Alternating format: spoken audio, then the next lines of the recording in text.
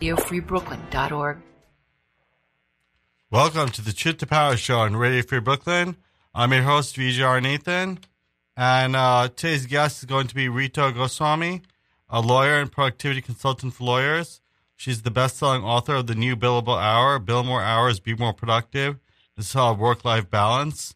And The Holistic Lawyer, use your whole brain to work smarter and not harder. Ritu is the creator of the New Billable Hour system, which helps lawyers increase their productivity by building themselves first. She teaches the system directly to lawyers in a way that is engaging, fun, and practical. Ritu hosts the New Billable Hour podcast, available where you like to listen and on YouTube. She consults with lawyers individually and in groups, and an active speaker and trainer in the area of lawyer productivity, competence, and mindfulness. Ritu, are you there? Yes, I am. Oh, great. Excellent. I didn't hear the phone ring, but thank you. So why don't we start the conversation off about the New Billable Hour? Tell us a little bit more about that and how it started and what its mission and vision is. Sure. So the New Billable Hour is a system I created about 2 years ago. It's the title of my first book, and it's a program for how to bill yourself 1 hour per day for your own productivity, competence, mindfulness. It's geared towards lawyers, but obviously anyone can do it. It is based on work I was doing anyway, and it kind of crystallized into this system.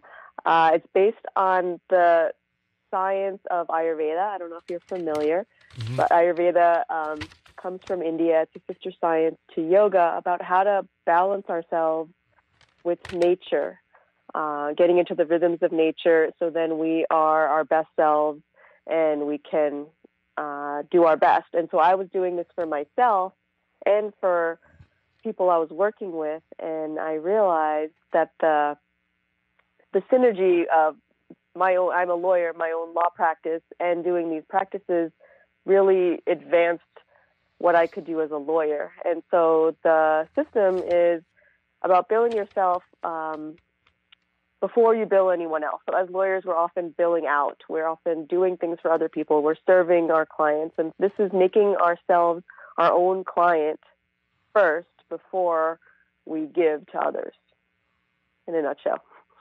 Mm-hmm. So tell us more about so basically what you're saying is I'm not sure I'm completely following. So in other words, like you bill yourself and then that becomes like as far as the accounting stuff goes, you're basically then you're billing. It's just a way to kind of keep track or make yourself accountable for if you spend extra time, or is that kind of like what your intention is? Good question. Yeah, good question. So billing, there's two pieces. There's money and time, right? So you're billing for your time. And it's kind of like, I use that term because lawyers get it right away, and I love to explain it to non-lawyers. Yeah. That people, general public often thinks lawyers are concerned about money. Really, it's time. Like, that's our most important asset for anyone, right? It's really about time. There's only so much time. And the feedback I get from everyone about whether or not we take care of ourselves or do the things we want to do is we often say we don't have time. And so we're often doing things that we think are important. So it is more about prioritizing yourself. So putting that time first into your own. I don't know how much we're going to get into. It's okay. Putting time first into yourself. I guess I understand. Others. Yeah, so now you can pay yourself too if you want. And part of your questions, you equate or you think of helping the profession serve its true purpose as a healer. I'd be curious to get into that. How you connect the profession, or what you think more broadly speaking, what you think the intentions and the values of the profession are, and how you can connect it with being a healer. Yeah, I became a lawyer to be in service to others, to help people heal. People come to lawyers when they have a conflict, or some kind of problem. They got in trouble, or they're in conflict with somebody else, and they people need help. And that's why I became a lawyer. And I realized in my law career over 20 years that people have lost touch with that service, that intention to serve others. And we've lost our way, and somehow it's been that lawyers are making things worse and get this bad reputation. And as I've been working with lawyers, I realize that is this intention to heal, to help others, to be in service, to be counselors, counselor at law, has gotten lost. And I want to bring us back to why we're doing this in the first place. Does that answer that? Yeah, thank you. I just bring a levity. I remember this joke about a genie. This guy rubs a lamp, and the genie appears, and the genie says, "I'll give you 3 wishes." And the man says, "My first wish is to get rid of all the lawyers in the world." And the genie says, "Okay, boom." And he's like, "That's your final wish, though." And the man says, "How come? I thought you said 3 wishes." And he goes, "Oh, well, sue me." Yeah. Yeah. It's totally a meme, and I post it often. Yeah. Yeah. To get some laughter. Yeah. Yeah, because I get it. Yeah. Right? It's good. It's good. It's like another joke is like people don't like lawyers until you don't hate lawyers until you need one. Yeah. Yeah. Good. So now you've been connecting meditative practices, I know, with being a lawyer and recommending and pushing forward towards more reflective practices, as we've been hinting towards. Why don't we get a little bit more into that and about what you think of the meditative path and how that can help a lawyer, someone who's we think of as very book oriented or very by the book oriented. So how can it be intuitive? The intuitive aspect of it be enlivened. So part of the new billable hour, I'm giving it away, is meditation. I started my own meditation practice like 15 years ago, and I saw as the way to connect with myself, and exactly what you're saying, to connect with different parts of myself, get out of my head. And I realized also it helps all of us, right? Helps all of us having a contemplative practice, whether it's meditation, whatever word we use, a breathing practice. Connecting with ourselves helps us connect with others, which has also been lost in society, really. When we're in conflict, we're disconnected. We're very disconnected. We're not seeing the bigger picture. And actually the second level of my program is the Holistic Lawyer, which I do talk more about intuition and expand on the new billable hour. But the basis is that if we can, as lawyers, take care of our minds through mindfulness, meditation, slow down, really look at the process of what we're doing as opposed to being so results oriented, we can be better lawyers, more effective, more satisfied with what we're doing, and serve the world in a better way, from a better place. Yeah. So now some of the questions I was asking that we discussed is about finding that essential truth, that bedrock truth that we can build off of for empowerment of your community and yourself and your communities. What is an essential truth that you feel is undervalued in the society, or not really seen, or feel like that is the cornerstone of the philosophy that you're building right now? Watershed is what we're talking about. That a cornerstone truth, yeah. Cornerstone, okay. Yeah, that's what I was trying to think. Yeah, cornerstone truth, yeah. So no, it's like something like whether it be that I hear you talk about collectively creating our own reality, and that kind of idea of creating our own reality is kind of underappreciated. There was a lot of people, they have the victim basis of, blaming the situation and such. So building off of how we create our own reality might be helpful. Yeah. Yeah, I'm glad you said it. Okay. Yeah. So I believe that we create our own reality individually and as a collective. Yeah. As a society, and this is really timely, right? Yeah. Everything that's happening, we've created in one way or another, from our views, our intentions, what we've done before, every action, everything we're doing, we're creating. We're constantly in creation. And it is that's my truth, both darkness and light. Like whatever we've created is for a reason. And when I work with my clients as a lawyer, I bring that reality in that there's a reason you're going through this. It's kind of that's the other truth, right? There's a reason. We've created for a reason to learn something, to grow, to get to the other side. And that's what I was saying about healer. We can take everything as an opportunity to heal and to grow and help those around us. Yeah, and then it seems like the idea that, when people come to you or when people come in general that, all these circumstances, this one aspect of it is to realize how can we take ownership and take command, take back the control of our situation, take control back, so then we can then act from a more holistic place, like we're acting in a place of power rather than a place of victimhood. Mm-hmm. It feels like what you're saying. Yeah. Yeah, taking responsibility. I think that's the hardest thing for all of us, taking responsibility for our own reality and what we've created and what our place is and what's happened or what's happening right now.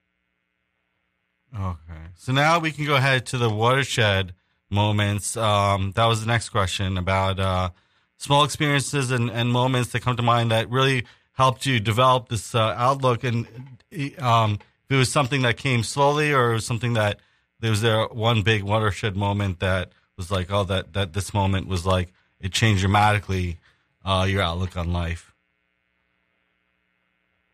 Yeah. That's what I was like thinking. I was like, okay, we create our own reality, so we're always creating it. So is there really a watershed?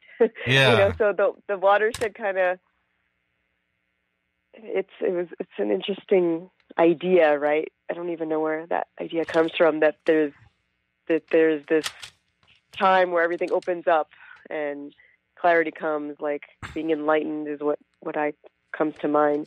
So for me, I feel like it's a journey. There's many moments when I feel that I can remember that I'm creating my own reality. And so my journey is to keep remembering so I can continually create. And in these moments, as I slow down, these moments is when I feel connected, awake. I feel like present and alive in what I'm creating. And they could be sometimes really quick.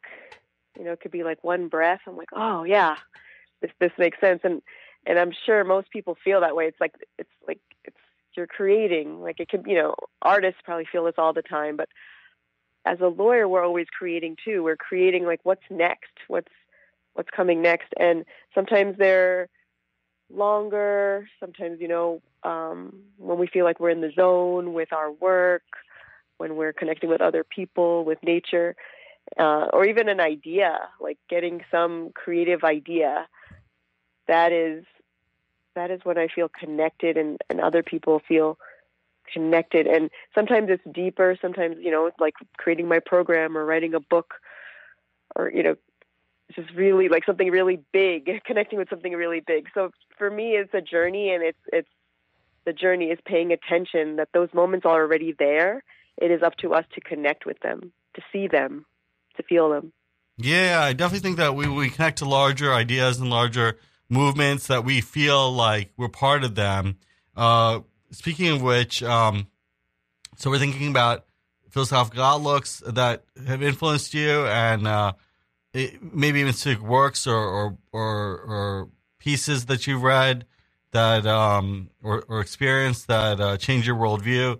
So I know it's kind of a gradual thing, but we can go back to earlier in your life when when something you read or experienced was very impactful, and then we could talk a little bit about that. So we can go even further back before pre-lawyer days and all that kind of stuff. So tell us a little bit about what are some of the impactful pieces of work that pre-lawyer days. Yeah. Wow. Yeah. That's like 20 years ago. Yeah. So that's college. Oh my gosh. Yeah. Before college. Before, yeah. Yeah. Yeah, try to think about what are some things growing up that you read or experienced that maybe put you on that path towards. Did you read anything like in college or before that idealized lawyership or that made you feel like, oh, that seems like a cool profession? That's a good question. I'm like smiling, trying to think back. Like, when did this all? Because I totally agree with you. Like, the journey started way before. I know before any. It can go way back. I don't remember about works. I know that I was always looking. I was always a seeker and looking for ways to learn about how things worked, about how people interacted. I majored in psychology. I went to Barnard. And you know what comes to mind? I'll just talk about that. I took a class at Columbia on Sigmund Freud, and it was like I got an A+ in my class. It was a class we just read a bunch of his books, and I can't remember now. You know, Freud's known for several, big topics, but his books were, he also wrote a lot of books, and I want to write a lot of books, but about really like concepts about knowing yourself. Yeah. And again, what happens, like, when we're gone, who knows how people interpret what we do. And he did write some weird stuff, but really it was about knowing yourself. And he was a pioneer and got vilified for that, right? Like, about going deep and going to those dark places, and things you don't want to talk about, and getting into really like why we do things, really that self exploration. And so I think early on I was just like, why? And I was questioning things I was taught. And, at that tender age, or, being in college, and we're exploring, like, why do we do things, and what's going on with me, and what, the dark side, and bringing that to light, and finding purpose, and finding, like we were talking about, a reason for it, and, our real reality, instead of like that fake, like, doing what we're supposed to do, and conforming to what's going on. What are our deep desires? What do we really, really, really want for ourselves and for our life purpose? Yeah, I definitely think that when we start to peel back into the unconscious, subconscious, all these kinds of layers, then we start to really reveal the deep, deeper aspects or truth that there, as opposed to just looking at the superficial layers. I think Freud was someone who really wanted to uncover that. And, I've always been more partial to Jung because I think that he understood the spiritual and the deep yearning, and I feel like he understood the collective unconscious a little better. He was a little more focused on that. But I think that, definitely all of our drives, all of our energies towards life, energies towards even death has to be reconciled, and we have to be able to see them for what they are, Yeah. I'm so glad you're a Freud fan. Yeah. I just outed myself. Like, yeah, definitely. That's what it was, right? In a nutshell, like, what was he saying? Go deep. Yeah. Okay. So, I think that when we think about what we hope that people will we hope to teach others when they read your book and explore this path, what do you hope that they'll achieve, or what practices, what essential practices do you think they'll begin? Like, what does the first 30 days look like in their practices? Whether it be lawyer or non-lawyer. Now, how would a non-lawyer benefit from reading something like this, and what would be the outcome as well for them as well? So I write and I teach to lawyers, but the concepts are for anyone who anyone, but especially anyone who feels like they don't have time. They're a seeker, but their lifestyle, or they've got on this path where it's like, oh, I don't even know how to put it all together. I don't, I'm doing this thing. I don't have time. I don't know how to incorporate practices into my life. But I would say that that's maybe secondary. I think the first is what we're talking about, that they would love to be having this conversation that you and I are having, like, life purpose, what's underneath everything, why I'm doing whatever I'm doing, whether that be a lawyer or any other profession or no profession. Like, why am I here? Those deep, like you said, those deep questions. And so that's like really huge. And so when I teach these contemplative practices that we were talking about through the New Billable Hour, through just my working with people, it's really those big issues, and it's easy to just talk about it philosophically. I kind of bring it down to practical, practical for lawyers in a way that lawyers can understand. And so when I talk about it, people are like, oh, that's easy. Because especially like you were saying, that lawyers are very intelligent, educated, and we can overthink things. We can get really philosophical. But what we need to do is get practical and go inside. So I think your question was, what am I hoping people will get? Yeah.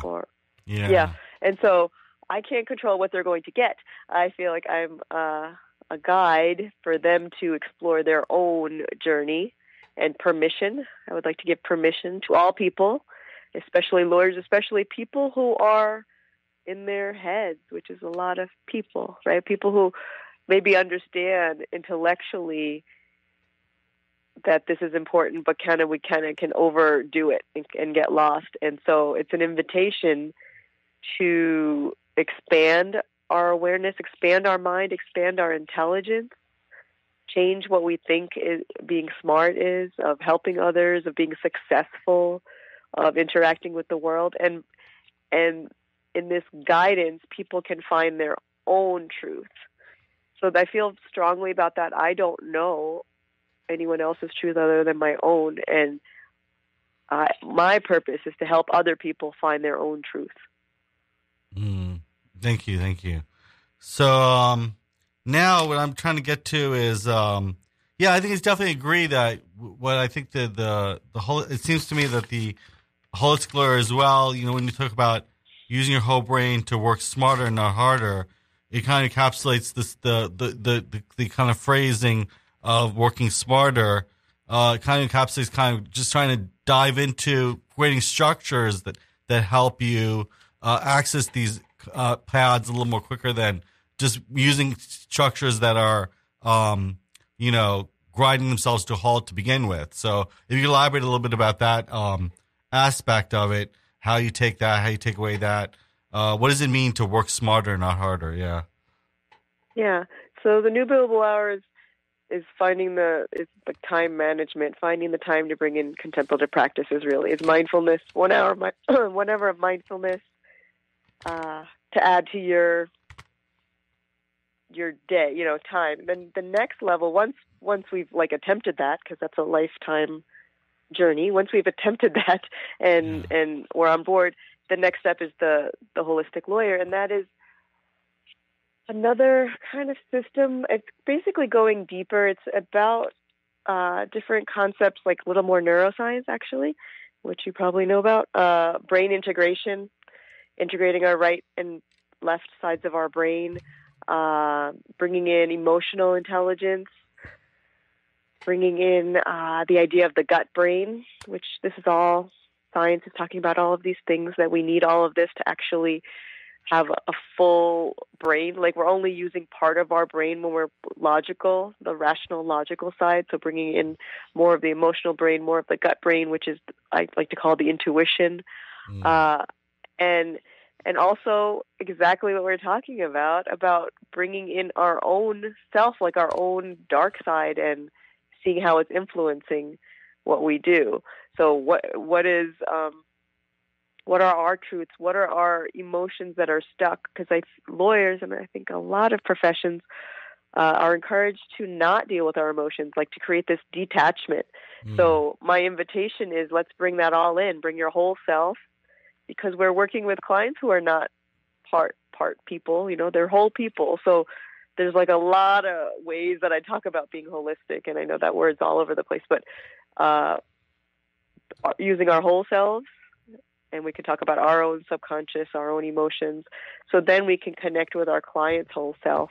And then also looking at the whole picture at the end of the holistic lawyer, to give it away, then is when I talk about connecting with your purpose. Because I think that it's easy to talk about. I can talk about, we have to have purpose and vision, and but after we can connect with all these parts, that's when we can create a vision statement for ourselves, for our work, the why, which is very fulfilling when we do it, when we do the work, when we really look at ourselves as whole people. Like, why are we doing this? And it can be scary because often we're in autopilot and we don't really pay attention to why. So what do you think is one of the biggest misconceptions or misunderstandings of the meditative path? And a lot of people go down the meditative path and they have a lot of, they get caught up in these side,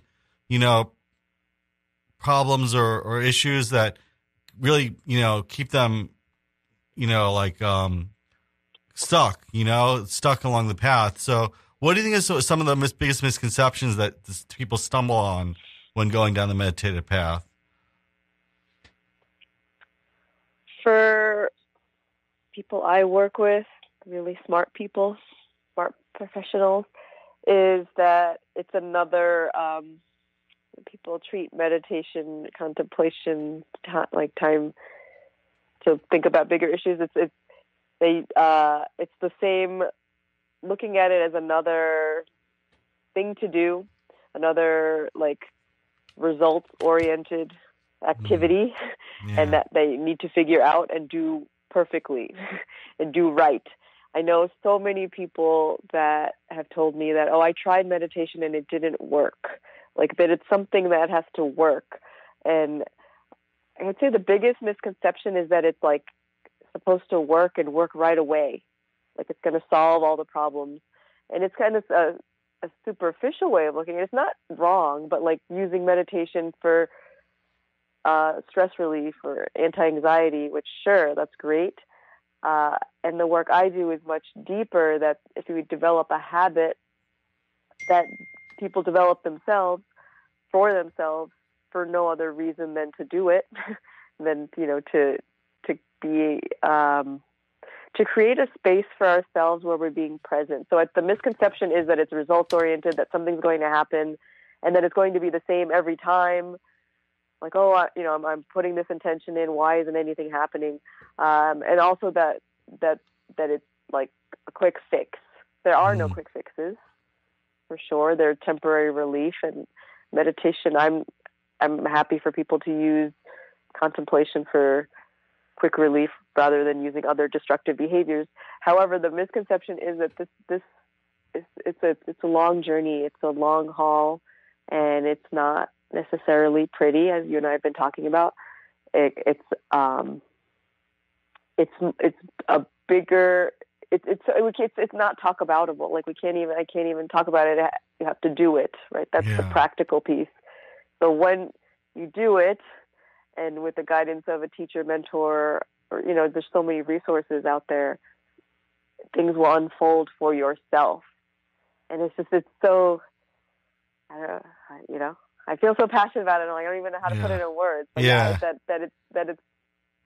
don't know, right? Like that's the big thing. It's like, I can't talk about it for someone else. I can talk about my experience, but it may not be the same for you.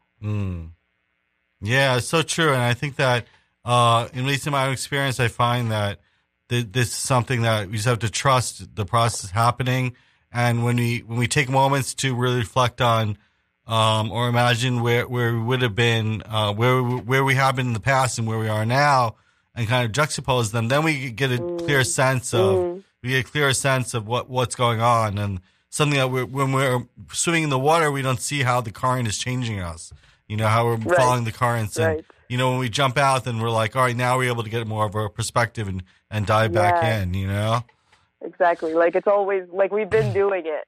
It's bringing attention to it. And more, like we're talking about responsibility and power. It's like, oh, this has been happening to me.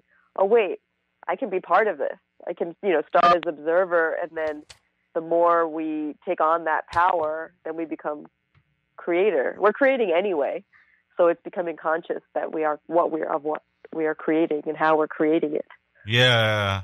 So one other question I have is about course corrections or failures. When the universe asks you to course correct, what would be times when you feel like you thought you were going along the path that you wanted, and somehow another course corrections happened, and you realized, oh, this is not. What are some opportunities for failures and opportunities for even for successes? Maybe that is a hidden success that we talked about with many guests. That the universe of the powers kind of helped you move towards your true calling, your true path. So we can tell us a little bit about that kind of experience. Yeah. And that's an interesting question about failures. And I talk with lawyers about mistakes. I think the biggest horror for lawyers is making a mistake. And I talk about my podcast, and I write about this a lot. There are no mistakes or failures. That's something that we've created, or we've created that judgment. We've decided that certain things are not on our path, but our path is our path. And it's easy. I think it's easy for the human rational mind to find times where things didn't go how we planned. But again, we're co-creating, so everything came to us. I think at this point in my journey, I can't even think of what would be a failure, right? Like it's course correcting, like you said. It's not even course correcting. It's like signposts. Yeah. Like, oh, that's that was a really difficult situation, and okay, what does this mean? And it's hard to say because again, it's so personal. And when you're like exactly what you said, when you're swimming in it, when you're in that really difficult time, you don't know. You don't know, and that's why contemplation is really important to remember that we're going to get to the other side. So yeah, I mean, I could tell you had asked me this before, and I remember what came to mind when you asked me before was that because I was trying to think of something like that, that hurt that I didn't want to talk about, so I will talk about it. Was that I had a job. I'm not going to get so into it or talk any details about it, but I had created like this dream job, and I'd done all I don't even know how I created it, and I moved to another city, and I was living it. It was like all what I wanted, and kind of came crashing down, and the job that I created, I got fired from, which was so weird because I created it. Longer story, but more I want to talk about my experience, because it's like creating something that then literally didn't exist anymore. And it was kind of like I had built so much up about this thing, but it was really not that thing. Like you're saying, in retrospect, we're like, oh, that made sense. It wasn't about the job. It was about creating the job. It was about creating the space. It was about coming into my power. It was about that moment in time, what I needed, and it's bigger. Everything is always bigger than about us. I guess we could go back to Freud. It's very ego driven and individualistic to think it's about me. Think about this is what I need to do. So the message for your listeners, if anyone is trying to figure out what I'm trying to say, is it seems so important at the time, and it's we get so maybe even obsessed. This is it. This is that this is my dream, and that it's some ending point. But it's not. It's not ever. Not ever. There's always another side of it, and we don't know what that is again. So when we get caught up in that physical aspect, or that what it looks like, it can hurt and then feel like a failure. And so when we feel that, now when I feel that, it's like, oh, okay, this is just a thing, like having less judgment about it or less attachment, I guess. Yeah, I definitely feel like on our journey, it's like those in that moment we have a very high amount of focus on that junction, but then later on we get a perspective on where it fits in the larger picture, and sometimes they're very minor things that we were freaking out about, at the time, and then sometimes there were things that really guide us towards where we are. But the point is not to every joint, every pathway has its own multitude of different ways we could have gone, and ultimately all these joints and all these junctions, yielded what they did. And there's so many more to explore that we shouldn't be too hung up on one or two. That's what I'm getting at of what you're saying. Yeah. Okay. So now, as we start to time is now 36, so we have about 10 or so minutes left then we'll play some music and such. We'll talk a little bit about Zen Mind, Beginner's Mind. You put that down as one book that and how we can apply the beginner's attitude towards our practices. Let's talk a little bit about that, how that affected you. Sure. Do you know the book? Yeah, I read the book. Yeah. I figure you know about all books. But, yeah. This one I actually read. So, all the books there are. Yeah. So I mentioned it in the New Billable Hour, and I've had the journey from, you took me way back. But this book, I think, brought me to more like, okay, what am I going to, like, how am I going to bring in this, like, connection with myself, or what am I going to do? Like, I don't remember, but I was just like, I need to learn to meditate. I somehow figured that out. Like, I need to learn how to meditate. Okay, how am I going to learn to meditate? And I did find a teacher, and I'm in California, and so there's lots of resources and groups and centers.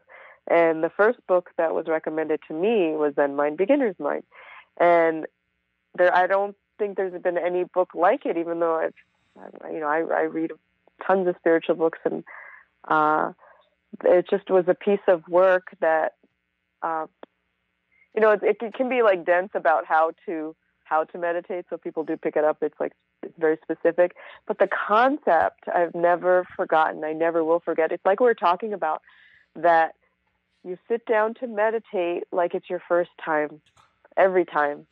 And as you become a more experienced meditator, if that's a thing, you sit down to everything, or stand up to whatever, like it's the first time. And if we can approach life that way, that is the co-creation we're talking about. So no matter what's happened, it's like, look at it fresh, because if we spoil it with what we think it should be, it's kind of like we were just talking about, then it's like we're setting ourselves up for failure, essentially, because we don't know what it's going to be. And so in meditation, in the New Billable Hour, in practicing law, in life, if we can wake up to the new day and appreciate everything as a beginner, it's very it's so rich and so satisfying. Like that is the juice of life. That is how we can create things. But if we are thinking we're experts, which lawyers often do, a lot of people do, like, or even if you're not a lawyer, like, oh, I figured that out, I already know how to do that. And then we're like seeking how to do something else. It's like, well, look at it from another way, or look at it from a different, we were talking about holistic, and we're talking about all the things we've been talking about, right? Like, if we can find a different perspective. This also comes up with conflict. So there's a lot of conflict in the world, and when we think we're right, this is my biggest challenge. My journey of teaching all of this is to learn it, right? And when we think we know what other people are thinking, how things should turn out, that is what causes all the suffering and the conflict in the world. And what if we could step back as beginners? Being like, I have no idea. And that takes such strength and courage and power and it's the essence of being a seeker, of finding the truth as a beginner, looking at it like we've never done it before, like we've never been in that moment before, because we haven't. Every moment is new. We're constantly creating. So that is the essence. I think in retrospect, looking at that book, but it really changed everything of so simply coming to your meditation practice, coming to everything as if it's the first time, and everything that would come before it, let that go and just focus on being present at this time that you're doing something. Thank you.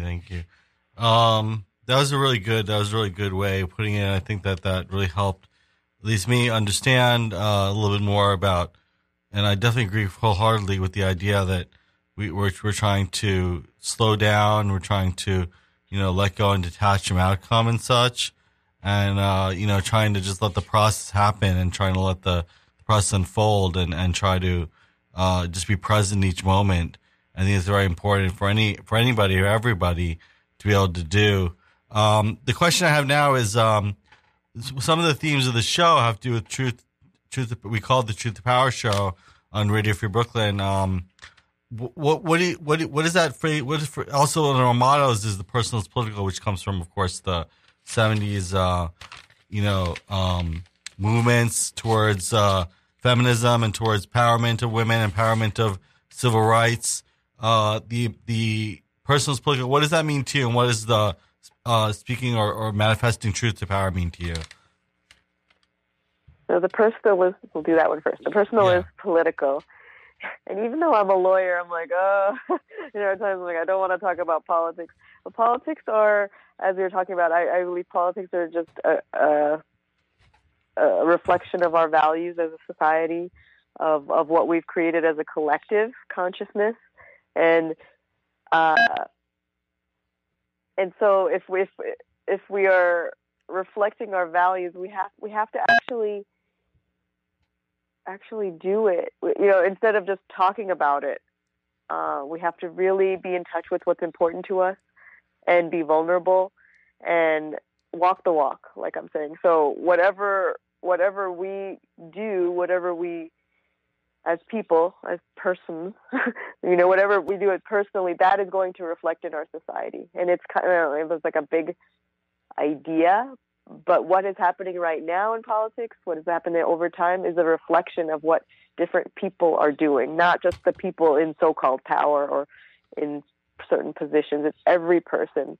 So this is personal, and so it's very important that we become vulnerable and figure out what our own values, the same things we've been talking about, and that will reflect in politics.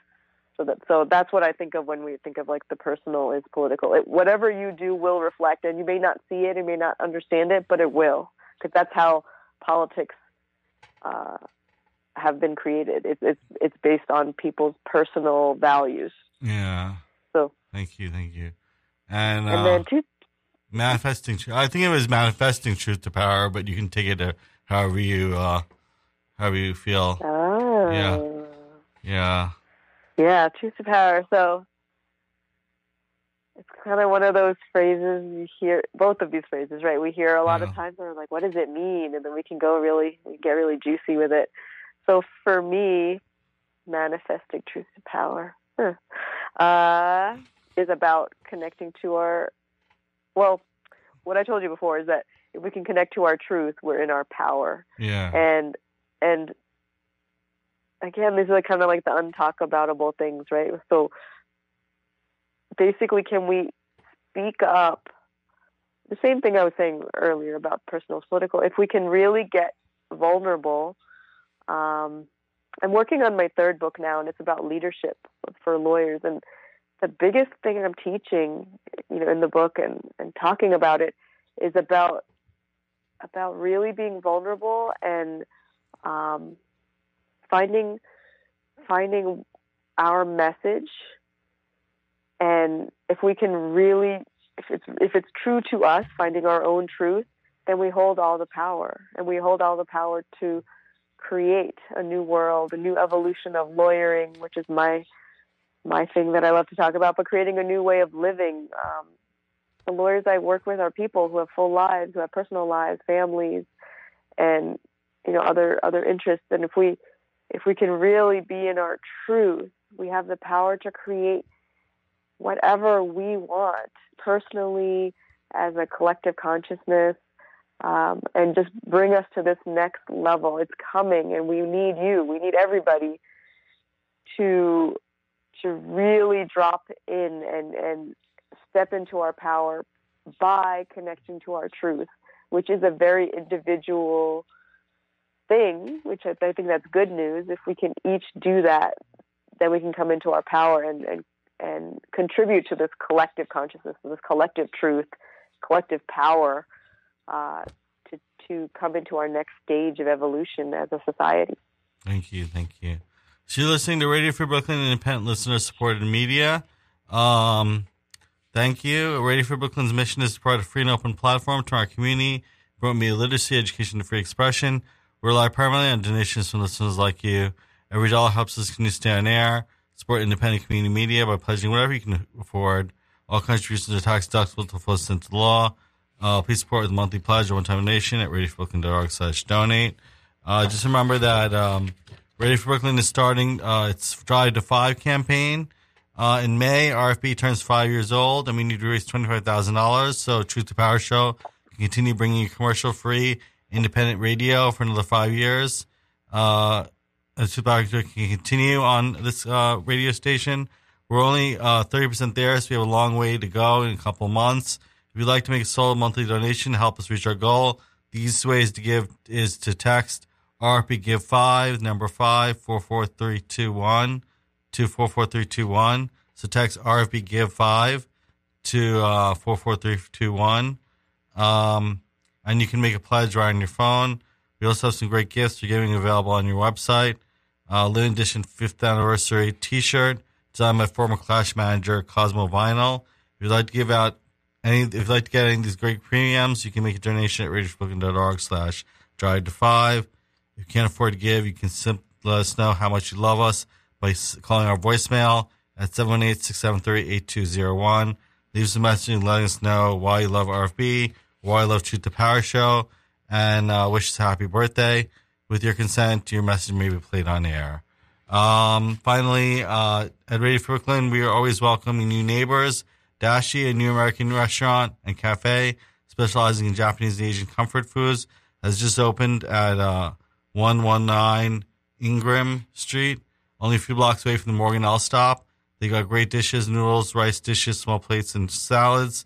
Go out there after this crisis is over, this COVID-19 crisis is over. Go over there, and if you want a hamburger or BLT, they've got that too. They're open every day, most days from 9 a.m. to 8 p.m., and you can order online from Grubhub, Postmates, or DoorDash. Check them out at DashiBrooklyn.com or stop by Dashi. Welcome them to the hood. Tell them RFB sent you. Okay. That's about it for my announcements. So now why don't we tell us, again, why don't you repeat again your contact or where they can follow you online, and then we can go to some of the music. So we can talk a little bit about some of the music you selected and talk and play that out. Okay. Yeah, great. Yeah, so my website is newbillablehour.com, and my podcast's on there, and my first book, I do want everyone, all lawyers and everyone, to read it, and so I offer a free download of the book. So just go to newbillablehour.com and follow me on social media, either New Billable Hour or my name. It's Ritu, R-I-T-U, Goswami, G-O-S-W-A-M-Y. And, yeah, you can find the podcast wherever you like to listen. And YouTube, it's called the New Billable Hour Podcast. And that's a good place to start connecting with me. Thank you. And you selected a song, Wheel of Time. Tell us a little bit why you selected that song, and then we'll play it out. Yeah, so time is what we've been talking about, and the New Billable Hour is what I'm obsessed about, because we often think we don't have it, but we've created it. We've created this concept of time, and think it's important to remember that we have control and power over our time, and it is all about priorities and what we choose, how we choose to use our time, and whether we choose to accept that our time is a vehicle for learning. And I really love this song because it's stepping into our power is what I think of when I listen to it. And I love the line in it. So listen to that line, is just that let the learning come. I don't know, you have to hear it, but let the learning come with this wheel of time. So whatever you're feeling about your relationship to time, let's see if we can look at it differently as a way to learn and grow and come into our power. Thank you. So thanks so much for listening to the Truth to Power show. We're going to play it out, and then I might play another song as well after that. So please listen to us every Monday morning at 8 a.m. On Radio Free Brooklyn. Thanks so much, Rita. Thank you.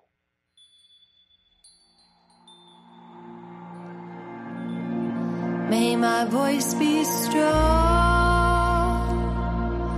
and this step be light. May my learning come on this wheel of time. As a breath be took, may the lessons glide swiftly as a wind, gentle as a sigh. And hear it calling me home, hear it calling me listening, hear it calling my soul. Come and be my guide, walking by my side. As a breath be taken, given, taken, given, calling me home. Come and be my guide.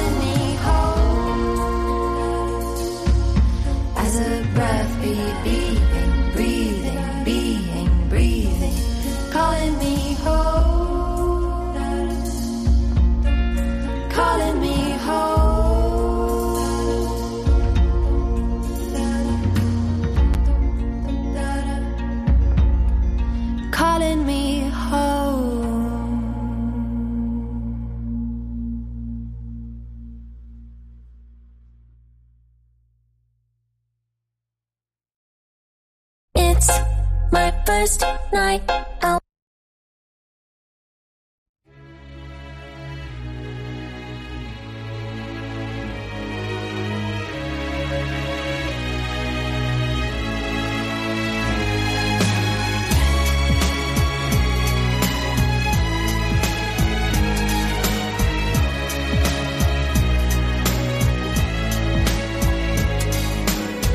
Feel the vibe, feel the terror, feel the pain. It's driving me insane. I can't think for God's sakes when I'm driving in the wrong lane. Trouble is my middle name, but in the end I'm not too bad. Can someone tell me if it's wrong to be so mad about you? Mad about you.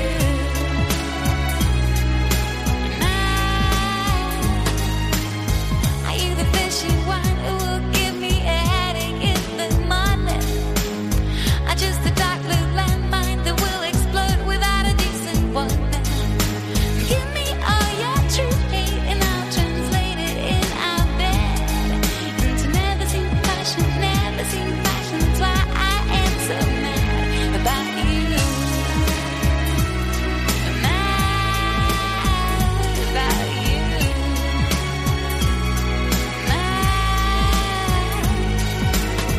Trouble is your middle name, but in the end you're not too bad.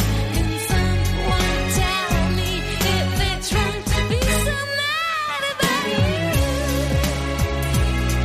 Mad about you.